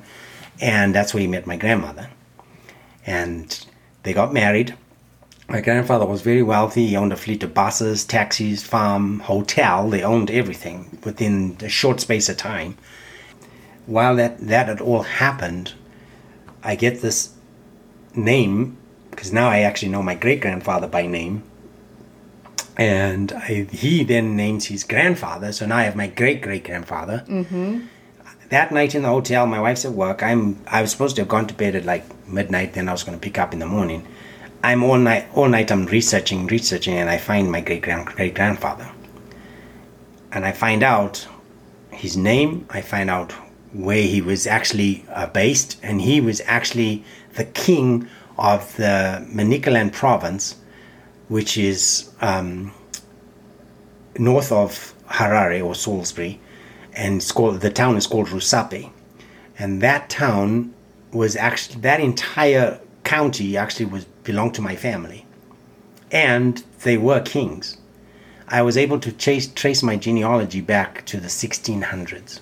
Oh my just by gosh. That one article. That's amazing. Yep. So the 6 months that I was out of work, I was going to the temple almost every day to do work for my family. Oh my gosh. I was actually part of the furniture because the patrons all used to say, oh, here comes the furniture again. I was so popular in the temple. Oh, because I would do a session in the morning and I'd go out and come back into the next session and go out and come back in the next, because I had a lot of names to do. Oh my goodness. Yeah. So after doing that whole process and stuff, I decided, you know what? I need to get back to work and I need to start, working on my career and stuff. And so, but long story short, especially at this time where you have Floyd. Yeah, George Floyd. Floyd. It's such an emotional thing because it makes me have to reflect on the prejudices I suffered in South Africa and in my own country and around the world, and the injustices that have been served not just to me but to family members. One particular incident that I can bring to mind, when I was in Johannesburg in South Africa, I was on a day off from dancing, and my sister and I, who were colored, wanted to go to a movie. And a white guy was dating a colored girl who was dancing for the same agent as me. He had the day off, and his girlfriend had to work, so she said, why don't you go with my boyfriend to the cinema, and you guys have fun afternoon together. So we went, the three of us. He paid. No one said a word. Mm-hmm. We go inside. We're sitting there, the lights go on for intermission, and my sister nudges me and she says, you realize where we are? And I said, yeah, what's wrong? We're the only blacks in the cinema. Mm-hmm. And there's other white people, and some people were staring at us funny, and I was just ignoring them. Watched the movie, had a great time, walked out, no one said a word. The next day, it's my day off again. Mm-hmm. My sister's working with me as a dancer. We decided we'd seen the trailer, we want to watch the next movie. So we go, I put my money on the counter, and the lady looks at me. She says, can't you read? I said, read what? And she said, look to your right. And I look up, and there's a big sign that says, no blacks allowed. And I said, but I'm not even from your country. She says, I don't give a crap. You leave right now, else I'm calling the police. She threw my money back and she wouldn't even touch it. I was like, are you serious? And I just had to walk away. This is the same theater that you had just watched a movie in. The day before. I said, I was in here just yesterday. She said, well, I didn't sell you the ticket. Yeah. That was her answer. So having seen Mr. Floyd killed, and the way he was killed, and the manner he was killed, and with the systemic behavior that continues to happen in our world is sad. Absolutely. And for me, I thank God for the spirit that he planted in me to be able to understand that regardless of the color of my skin, as a child of God, I am not distinguished by the color of my skin. Fortunately, through the church, not only was I given such a great knowledge of not only who I am, but my actual existence and the purpose of my existence. Getting my patriarchal blessing revealed to me that I actually have something sacred that I hardly share with anybody. Mm-hmm. And for me to learn that I actually have the blood of Abraham flowing in my veins, and it specifically says that, tells me it's not just about me, my father, my grandfather. I can trace myself back to Abraham, who in the Old Testament is a significant prophet. Sure. And to know that I'm related to all those prophets tells me my lineage from a spiritual standpoint and from a physical standpoint. And as a child of God, I only have to look to my brother Jesus, who was persecuted, was whipped, was spat upon, was despised, was crucified, and even suffered death, to be able to give life to us that we may return back to our Father in heaven. Mm-hmm. And when I look at any individual, whether they're Chinese, Mexican, black, colored, white, it doesn't matter. If we cut ourselves, we all bleed red. Mm-hmm. And if I had to ask you to describe what color is a spirit, what color would it be? It doesn't have a color. Yeah. What color is a light? Unless you put a gel in front of it, a light is white. Mm-hmm. So when you return to God and he doesn't distinguish you by color, but as a child, the easiest way I can explain it is that if you were a parent and you marry a man, but he dies and he leaves you with 3 white children, but then your second husband's a black man and gives you 3 colored kids, and then you marry an Indian who gives you 3, are you going to love all those 9 children differently? No. As a parent? No. Why would you? Right. So, I mean, I have a lot of feelings about this, and I know that as a white person, you know, I'm trying to spend a lot of time just listening right now. Like, I'm trying to not just spout my own opinions, but my opinion about myself is trying to figure out, you know, like being able to recognize that I benefit from systemic racism. You know, like I have never had to worry about anything because I am white. Like, you know, I mean, that's not to say white people don't have problems, but white people don't have problems because of the color of their skin, you know? Absolutely. And so I really want to try to like understand with everything that's happening right now. I think, you know, particularly with Black Lives Matter, I'm gonna say right now I'm way on board with Black Lives Matter, so you can't really convince me otherwise of that. But you know, I think about the way Native people have been treated in this country too. You know, I understand that my ancestors were part of people who, you know, like took over the land from Native peoples, and trying to figure out how to reconcile myself with that. I'm so grateful that you shared that, because Melena and I actually had the conversation just yesterday on the phone, and I said to her, the thing that really cuts to the bone for me is that it's not just about Black Lives Matter.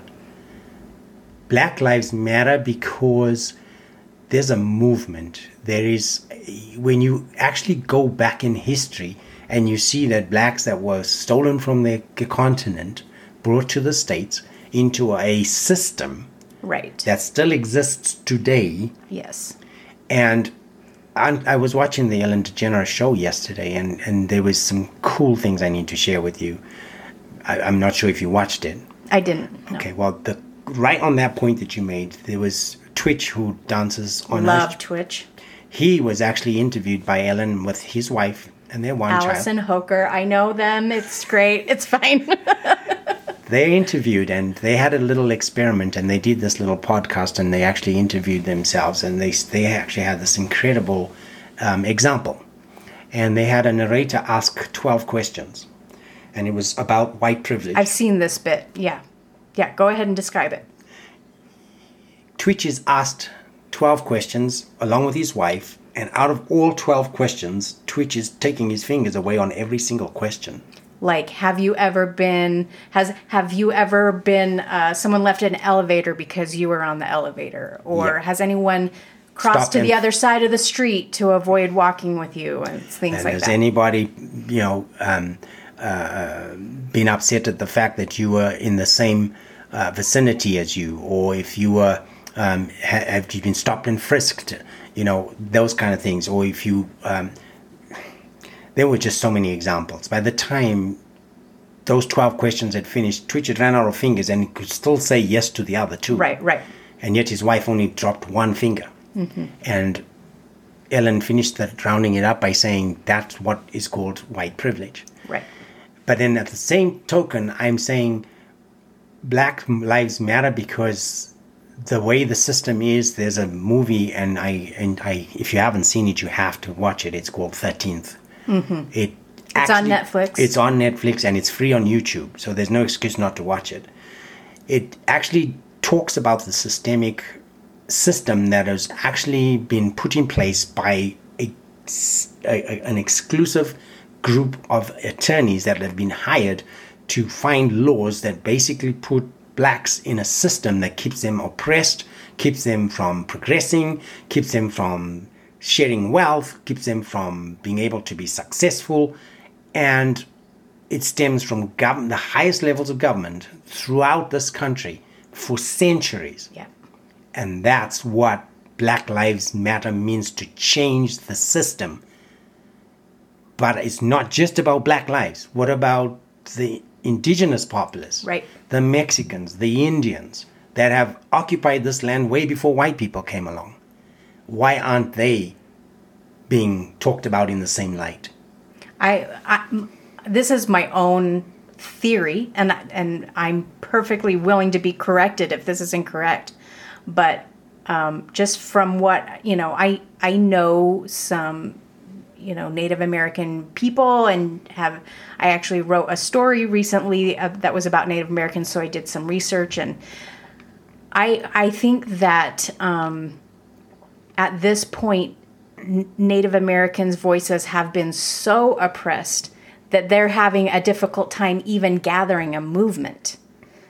Because when they were protesting their water rights a couple of years ago, they were treated horribly. And also, not only were they treated horribly, they were pretty shunted in the media. Like, they didn't get much of a voice. Nope. And so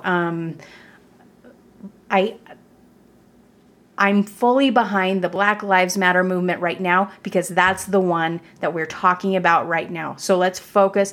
Just like I heard somebody say, when we're talking about coronavirus and we're really worried about coronavirus, it doesn't mean we're not worried about cancer and ALS and HIV. Those diseases also matter. But right now, coronavirus is the one we need to really worry about. 100%. That's what Black Lives Matter. It does not mean that we're saying no one else's lives matter. Of course they do. That's silly.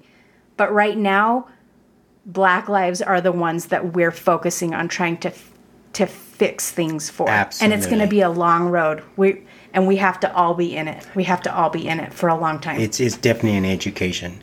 And certainly it's about us willing to accept change, Yeah. and willing to do our part to be able to mingle together and to treat each other with love and respect and with equality. Can I ask Sure. what your experience has been like in America Coming in terms of race? Coming to America, fortunately, I've been shielded and protected by a higher source that has kept me from harm, but it hasn't stopped me from witnessing things. Sure.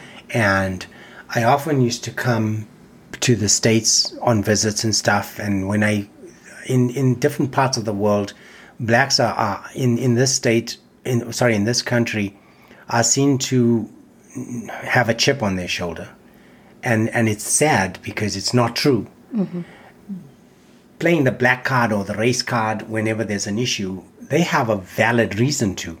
Because if you were to change the actual, reverse the roles and have a white society oppressed for centuries by black people, how would they feel? Right.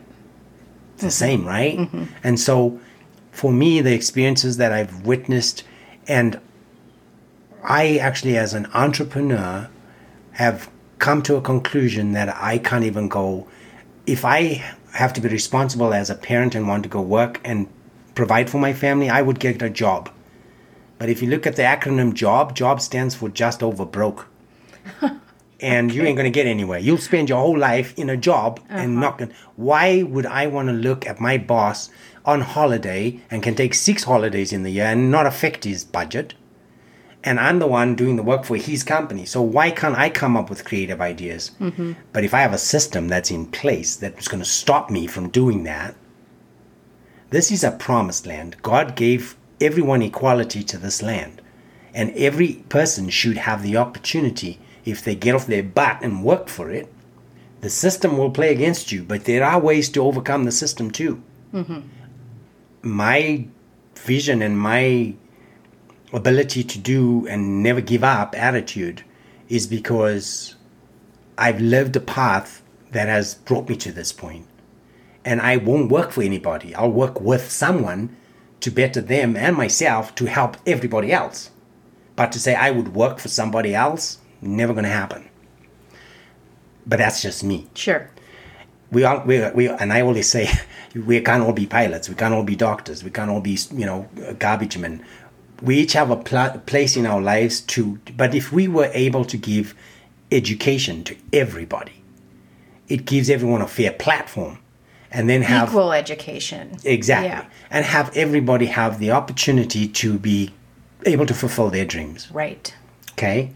And so on a happier note though, I mentioned the sadness about my daughter tragically being taken out of my life. And on a happier note, 3 years ago, I reached out on Facebook and said, this is crazy. With the amount of people that know me all over the world, someone needs to know where my daughter is. I need to know if she's alive, if she's well, if she's married, if she's got kids. I need to find my child. And sure enough, 3 days later, I get a response from a lady out of England who had been in high school with my sister, who's 3 years younger than me, and said, hey, I saw your post, it cried, I want to help, send me a birth certificate, a photo, something. I'm like, and I had lots of people say they want to help and never come up with anything. So I'm like, I opened this door, I need to at least give her something. So I send the information. 3 days later, I get a picture on my phone, and I'm looking at this picture. I'm like, am I supposed to know this person? Now, if you go into your Facebook and look at your kindergarten friends and you try and recognize them now, they're not the same. Right. Yeah. So I don't recognize this woman. I'm like, so I text back, I said, am I supposed to know this person? Because she didn't even put a name or an explanation. Just, do you know this woman? And so I said, no. And so she sends a second photo, the same woman, but right next to her is my daughter. Wow. And I just started crying. I'm like, I'm starting to tremble. I'm shaking. And I said, and I'm starting to say, well, how did you find her? And then next thing, she's just flooding me with information, her name, her address, her phone number, LinkedIn, Facebook. It's all coming, and about 50 photographs of my child. I ran out of that meeting, and they were like, where you going? I said, you have no idea. I just told you guys I couldn't find my child. I found her. Oh, my Bye. gosh. And I ran out the door. Driving down the freeway, I called my wife and said, honey, are you sitting down? And she's like, are you sitting down? Are you sitting down? okay, I'm sitting down. Well, I said, I found and she's crying, I'm crying, and it took me 2 weeks to overcome the shock. Oh my gosh. So was she still in Africa? She's in South Africa, in Johannesburg. Wow. Yeah. And then I flew out about 3 months after that to go meet her face to face and spent 2 weeks with her. And that was emotional because I had written, the first letter I had written to my letter to my daughter was filled with anger and a lot of hurt and expressing the experiences I'd had in that house with her grandparents. And I must have been into my 18th page of writing my first letter to my daughter. And the Spirit said, you are wasting your time. You're causing more harm. Start again. So for me, it was therapeutical because I needed to get it out. Yeah. And I just pushed it aside and I started again. If you go on Facebook, I'm sure you've seen this clip of two parents, one's black, one's white. They both have sons. These kids are like 2 years old. They start at one end of the pavement and are running towards each other. And they hug each other. Yeah. And it is the most incredible thing to see. And then they run down the same way, following each other and having a great time. Racism is not something you're born with. Right. It's something you're taught. You can unteach yourself and you can make a change.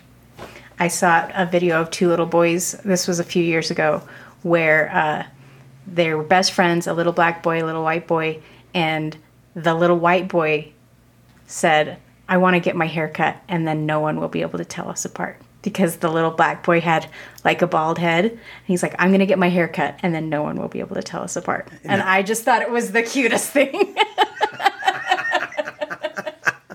That is so sweet. Yeah. That's amazing.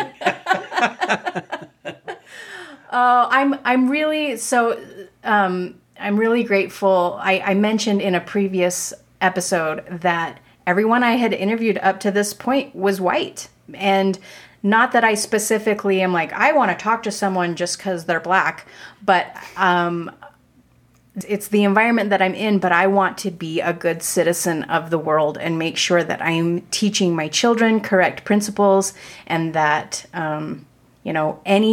any part that I play in the systemic racism that's in our country, I can try to root out of myself. And I'm not dumb enough to think that I don't have any internal bias, but I don't want to. So I'm trying. So I mean, you are probably the most interesting person I've ever met in my whole life.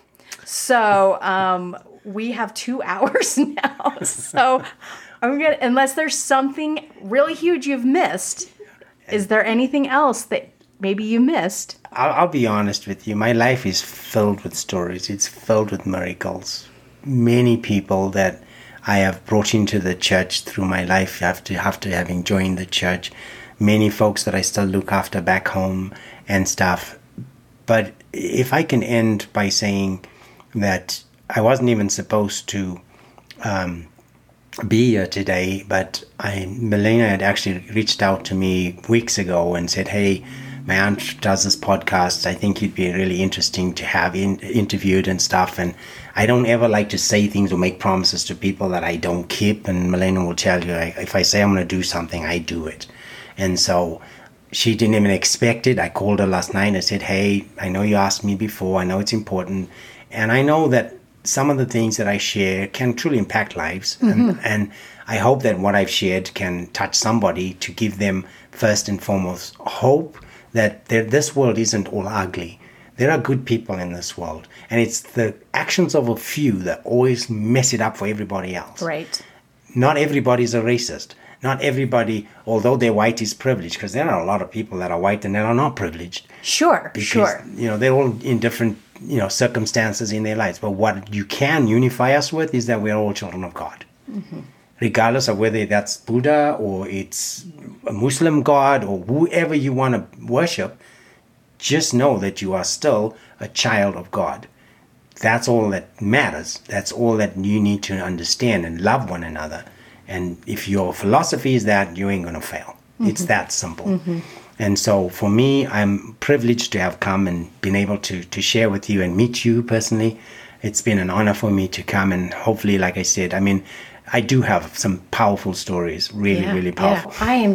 I am beyond thrilled to have had this opportunity to meet you and hear your stories. It's opened my mind. It's enlightened me and enriched me in ways that I'm still going to be processing for a little bit. But thank you so much for spending this time and coming to do this. I appreciate it so much. I can't say thank you enough to you for the privilege to have been given this platform. So thank you. You're very sweet. We're going to sign off now. Say goodbye. Goodbye. Okay. As this episode is already quite long, I'm just going to tell you, my bright spot this week is you, the listener. Thank you so much for supporting the podcast, for listening to this full 2 hours, and I really appreciate all the support that I've had, and for those of you who've reached out to me. Anyone who wants to reach out to me can do so on the Facebook page, through my personal email if you know it, or at the Say What Is Truth email, which is saywhatistruth@gmail.com. Until the next episode, be a light and say what is truth.